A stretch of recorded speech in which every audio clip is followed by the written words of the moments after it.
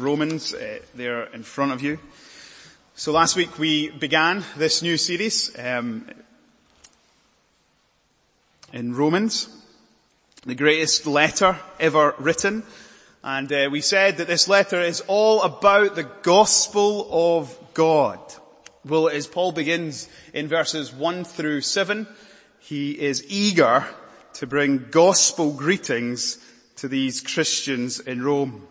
From the very get-go, he wastes no time, he wastes no words. He wants to introduce himself, but above all, he wants to introduce his message, the message that he's been given to proclaim, the gospel. And so in the first opening verses, that's exactly what Paul does, and I want us just to work our way through them this evening. Now you know that when we send emails to one another, not write letters today, we will begin them by saying, "Dear Jack, I hope you're well." And then we'll fill in the main contents of the email, and then we'll sign off warmly, Andy, kind words. Well, in the first century, when someone wrote a letter, the format was slightly different. It would begin by saying, "Andy to Jack. Grace and peace to you." Then I'd fill in the main content, so the email or the letter, and then sign off in the first century. Grace and peace to you. And if you read through the New Testament, that's exactly what you see. For the most part, they all follow that pattern. But here in Romans, Paul does something slightly different. He has a more elaborate introduction. Remember, he's never visited the church in Rome. He's keen, yes, to introduce himself, but more than that, he's keen to introduce them to the gospel of God. A message that he has been called to proclaim. Verses 1 through 7 in the original are just one sentence. One run-on sentence, 93 words in the Greek. It's like Paul just wants to quickly spew this out. Guys, I'm Paul, but you guys need to hear the gospel. And then he'll give gospel greetings. So we're going to look at three things this evening. The man, the message, and then his gospel greetings as he concludes in verse 7. Let's look at the man. Verse 1. Paul, a servant of Christ Jesus, called to be an apostle, set apart for the gospel of God.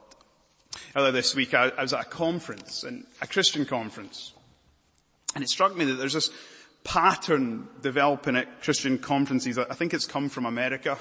It doesn't feel native to Britain, but what happens is when the speaker is introduced, inevitably, the one introducing them will extol all the speaker's academic credentials and qualifications, make mention of all of their writings and their accomplishments, take ages talking about their so-called success in ministry. And I find it rather strange that a Christian would need such an introduction. Here's Paul's introduction. Paul, a slave of Jesus Christ, called to be an apostle, set apart for the gospel of God. Three things. His master, his office, his purpose. Our ESV translations opt for the polite term servant. But in the original, the word is doulos. And there is a difference between a bondservant and a slave. Paul here says he's a slave of Christ Jesus. Now, this would have had an immediate resonance with his readers, because a large proportion of Rome's population, and indeed the Roman Empire's population, were slaves with masters. And Paul introduces himself by saying that he's a slave, and what he's getting at is not just so much who he is, but who his master is. He was one bought at a price. He was not his own. He was bought by the shed blood of the Lord Jesus Christ. The most life-defining thing about the Apostle Paul that he wanted everyone to know, he was not his own. He'd been secured by the precious blood of Christ. Now anyone who's saved, they know that their purpose is they're called to serve. And so Paul knows that his identity is one of a servant, a slave. Now, you could easily mishear me, because when we think of slaves, we've negative connotations. The 19th century, 18th century transatlantic slave trade, the harsh treatment, the forced submission, subjugation of peoples. But when Paul says he's a slave here, he's not saying that his relationship with Jesus is anything like that. This wasn't forced submission. This was glad, humble, joyful submission. Paul, it's fascinating, in the letter of Romans, he'll speak about once being slave to sin, but now we're slaves of righteousness. In fact, the dominant image that Paul opts for in the book of Romans to describe the Christian's relationship with God is one of family. Romans chapter 8 verse 14, for all who are led by the Spirit of God are sons of God. For you did not receive the spirit of slavery, but you have received the spirit of adoption as sons, by whom we cry, Abba, Father. The Spirit himself bears witness with our spirit that we are children with God, and if children, then heirs, heirs of God and fellow heirs with Christ. The first thing Paul wants these Christians in Rome to know about him is that he belongs to Jesus, his Lord, his Master, his elder brother, one he lives in glad and humble submission to. Second thing that Paul says in this introduction is regarding his office. Paul called to be an apostle. To be an apostle. Called to be an apostle. It's passive here. Paul didn't decide to be an apostle. He didn't apply to be apostle. There wasn't an advert in the Jerusalem Times that said apostles needed, sign up here. No, Paul became an apostle when he was on his way to Damascus, when he was breathing out murderous threats, and Christ Jesus, the risen Christ, stopped him in his tracks and changed his life forever. And at the moment of his conversion, he also received his calling. He was going to be an instrument sent by the Lord Jesus Christ to bring the gospel of God to the Gentiles. So often in church, like it may happen tonight, if we've never met before, I'll ask, so tell me a bit about yourself and tell me what is it you do? If you were to ask Paul that same question, he would say, Paul, belong to Jesus. I'm an ambassador for Jesus. I've been sent by Jesus with his authority to communicate his message to the people he's appointed me to. Now we can't miss this. When Paul speaks of his office here, he's telling us that he has heaven's authority, heaven's approval. You might go home tonight and you could open your fridge, open your cupboard, and you can pick up some products, and on the back of them, you'll see a royal stamp. And that product will have this stamp because it's a product that either Her late Majesty the Queen, Duke of Edinburgh, so they delighted to use in their royal households. In many ways, Paul was stamped with the seal of the King of Kings and the Lord of Lords. He came as an ambassador with the ambassador's message, the gospel of God. And the reason that's so significant is because everything written in this letter is not Paul's opinion. No, these are the very words of God. They come with heaven's authority. He speaks God's message for God's people. To ignore what Paul says in this letter is to ignore God's word, opinion, and at our own peril. So Paul says who he is, who his master is, what his office is. The third thing he tells us is his purpose. Set apart for the gospel of God. He's a messenger. He's appointed with the special task of proclaiming and explaining the good news of God's intervention in Jesus Christ. He's singled out, separated by God for serving the gospel. Everything in his life was secondary. This was primary. The gospel of God. Now, when Paul says at the end there, the gospel of God, he's saying something really significant. This gospel, yes, is about God. It's about his holiness, his love, his wrath, his righteousness. But what Paul is stressing to us in this statement, the gospel of God, is that God is the source of the gospel.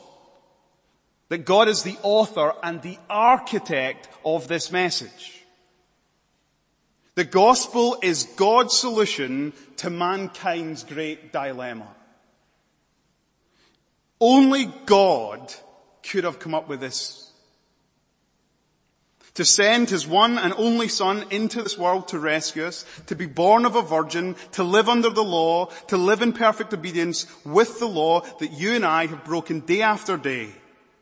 To go to the cross, to be lifted up to die, to bear in his body the wrath of God for our sins, taken down from the cross, buried in a tomb, raised on the third day, ascend to the right hand of God the Father, so that whoever calls upon his name shall be saved. Only God could have come up with this. The source of the gospel is God. And that means to reject the gospel is to reject God. And that means to accept the gospel is to receive God. One of the things that Paul understood is that no one can tamper with this message, tweak this message, improve this message, add to this message. This is God's message. So we get the man. We discover that he's the messenger of the gospel. Now we said this in our introduction. One of the things quite striking about Romans chapter 1 is that Paul's so eager to preach the gospel to the Christians in Rome. He says those very words himself. Eager to preach the gospel. Well, he gets to verse 2, and as he's speaking about the gospel of God, that's exactly what he starts doing. He starts proclaiming and explaining the good news regarding Jesus Christ. So look at verse 2. The gospel of God which he promised beforehand through his prophets in the Holy Scriptures. The first thing Paul wants you and I to know, and these Roman Christians to know about the gospel, is that it is not a new idea. It's not a new message that came in the times of the New Testament days. No, the gospel is rooted and grounded in the Old Testament.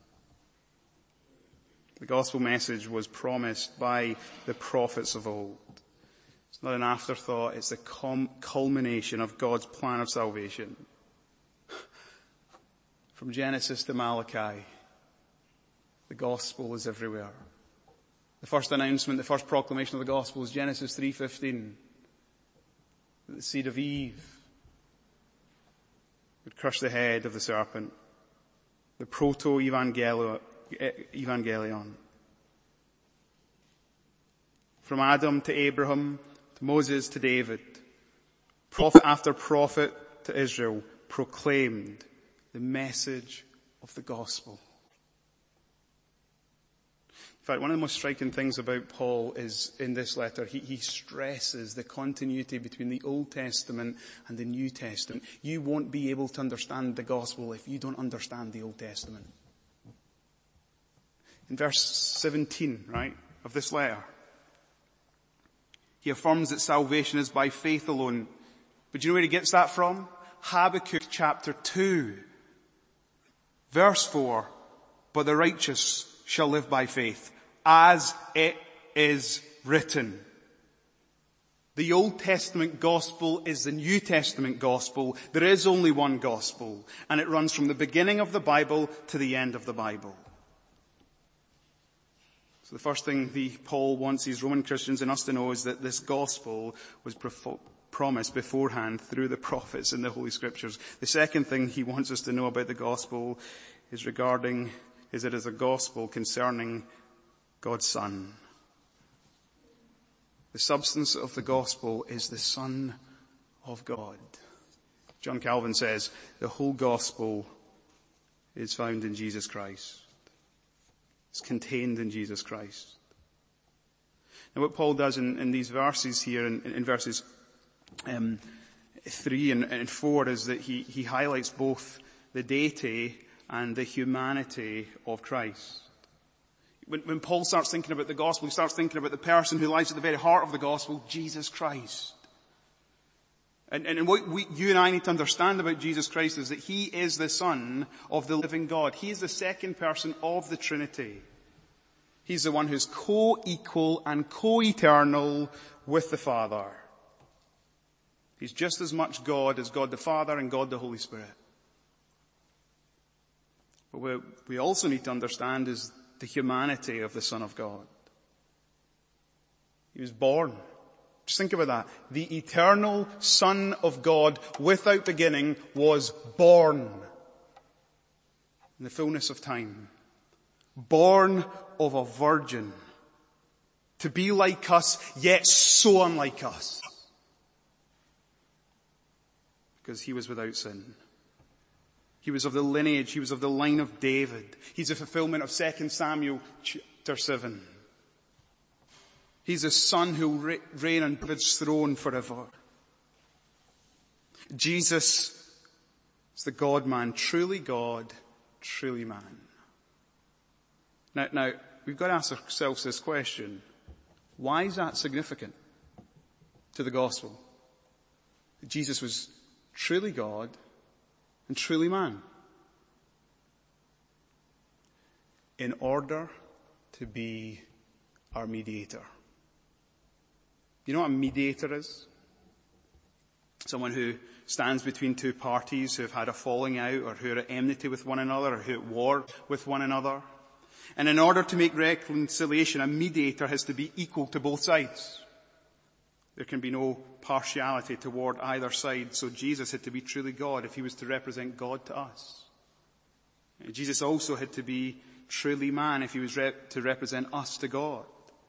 No one else could have stood between God and the human race and mediate reconciliation other than the God-man, Jesus Christ.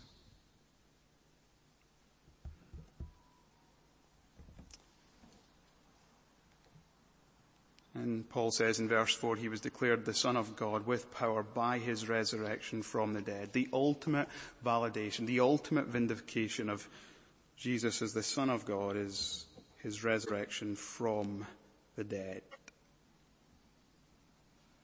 You know, if Jesus has not been raised from the dead, then we're wasting our time tonight. We are of all people in this world to be pitied. It's the resurrection of Jesus Christ that changes everything. It's the resurrection of Jesus Christ that means that he is declared to be the Son of God. Just notice Paul's last 4 words in that verse. He takes the time, right, to give all the names of Jesus. Jesus Christ our Lord. Why is Jesus called Jesus? Because he shall save his people from his sins. Why is Jesus called Christ? Because he's the anointed one, anointed with the Holy Spirit to bring about the enterprise of salvation. Why is Jesus called Lord Adonai? Because he's the sovereign one who rules and reigns over everything.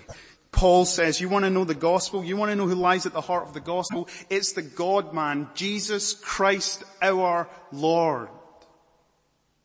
This is the one who gave his life as an atoning sacrifice to reconcile sinful man with holy God. As we take these truths in, this is glorious. This is mind-blowing. For you and I to be saved, it had to be the Son of God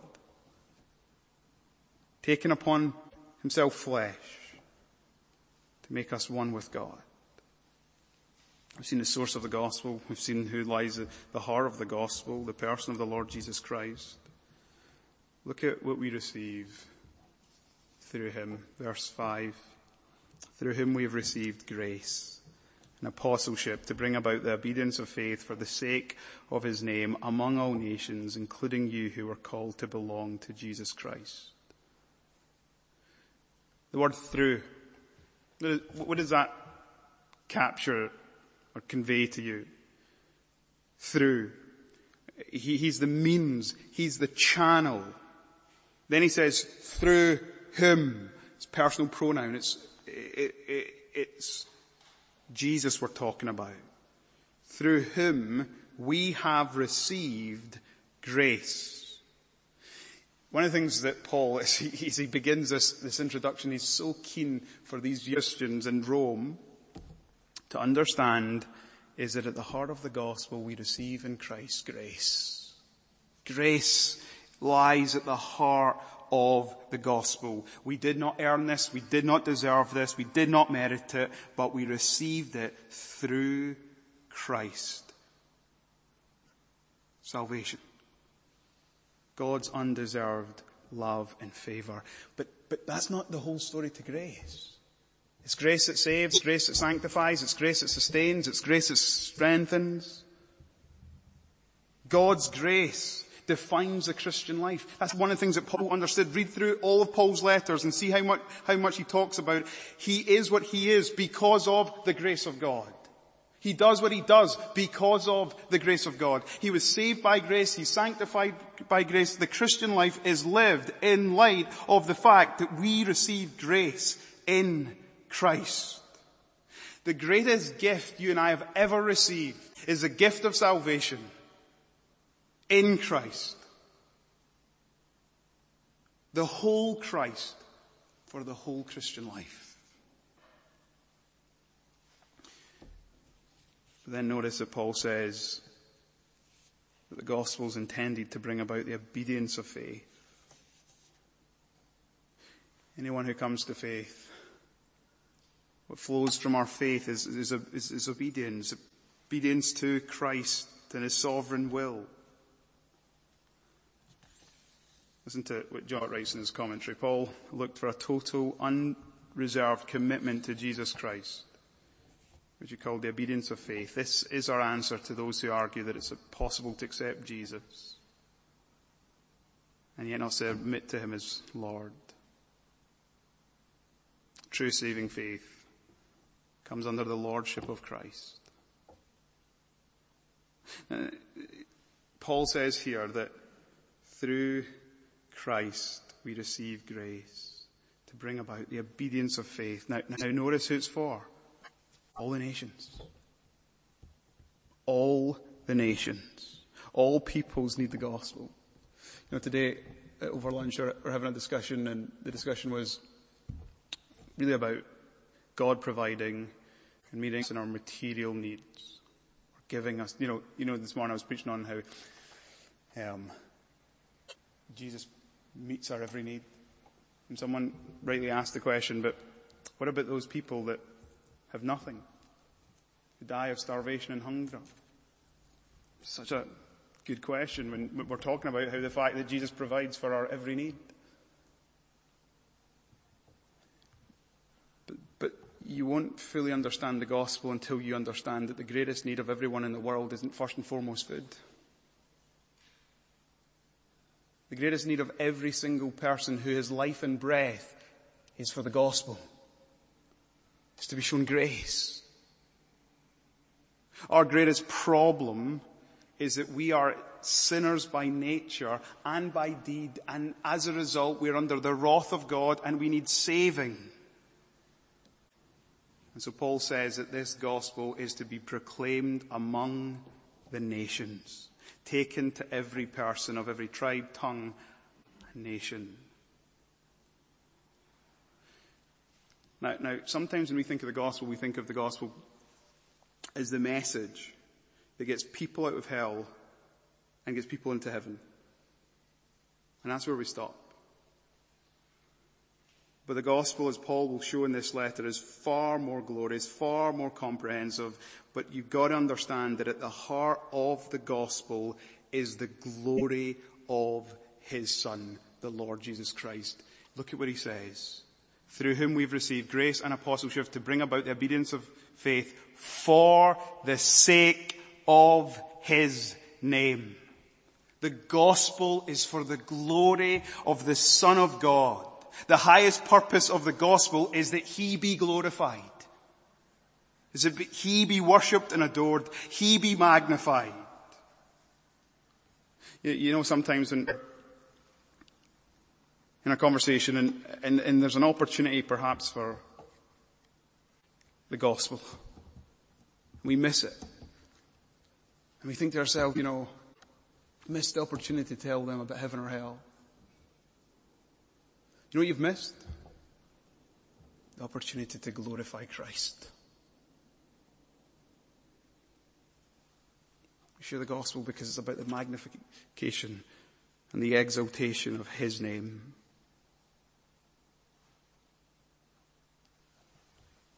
One of the things you understand when you read through Romans is that the gospel is all about God being praised. Romans chapter 1 through Romans chapter 11 is all about the gospel, but it ends in doxology. All the depths and the wisdom of our God. So we've looked at the man, we've looked at his message. This is just the beginning, but let's just wrap this up and look at how Paul gives them gospel greetings in verse 7. Only now does his recipients come into view to all those in Rome who are loved by God and called to be saints. Grace to you and peace from God our Father and the Lord Jesus Christ. Here's how you know you've got the gospel. You know who you are. And what do you know about yourself? You're loved by God. See, when you understand that at the heart of the gospel is his Son taking upon himself flesh, living, dying, being raised, enthroned at the right hand of God, all of that speaks to us of the incredible love of God for us sinners. And Paul says to these Christians in Rome, he says, you want to know your identity? You are loved by God.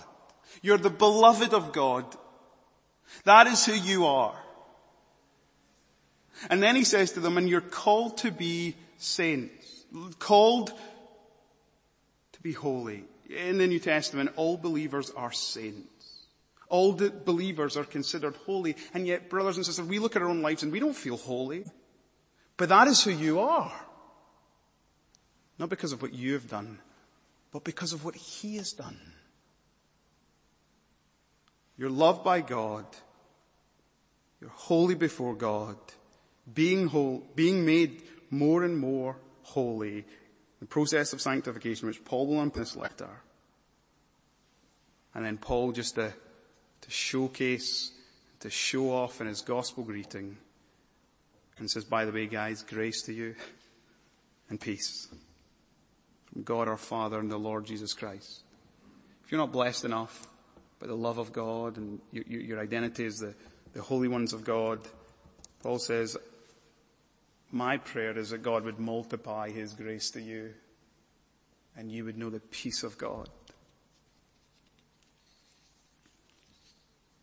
These are the blessings that flow from the gospel, from the Father, through the Son, applied by the Holy Spirit. God's grace and God's peace.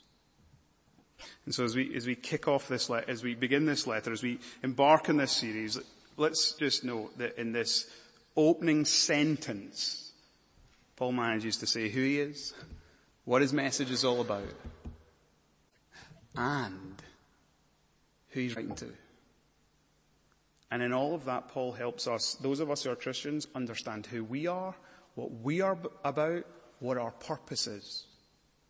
And if you're here this evening, you're not yet a Christian, Paul also has presented before you what you're called to believe in, the message you are to obey. If you receive Christ, you receive salvation. If you reject Christ, it is to your peril. And so for his name's sake, the call tonight is respond by believing in the Lord Jesus Christ for Christ's sake. Let's pray.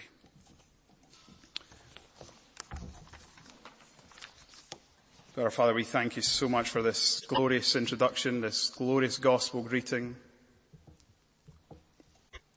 Lord, our minds can scarcely take it in.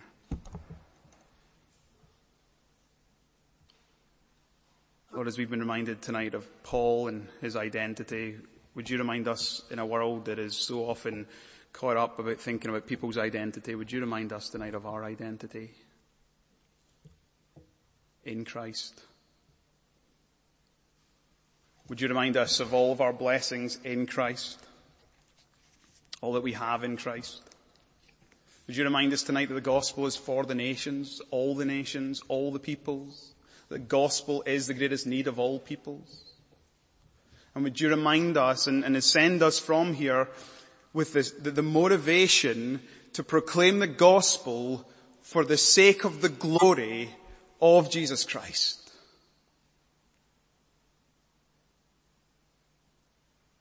God, lift our view, deepen our understanding, convict us, and then we pray that by your Spirit you would send us from here to go and live out the glorious gospel of our God. For we ask it in Jesus' name. Amen.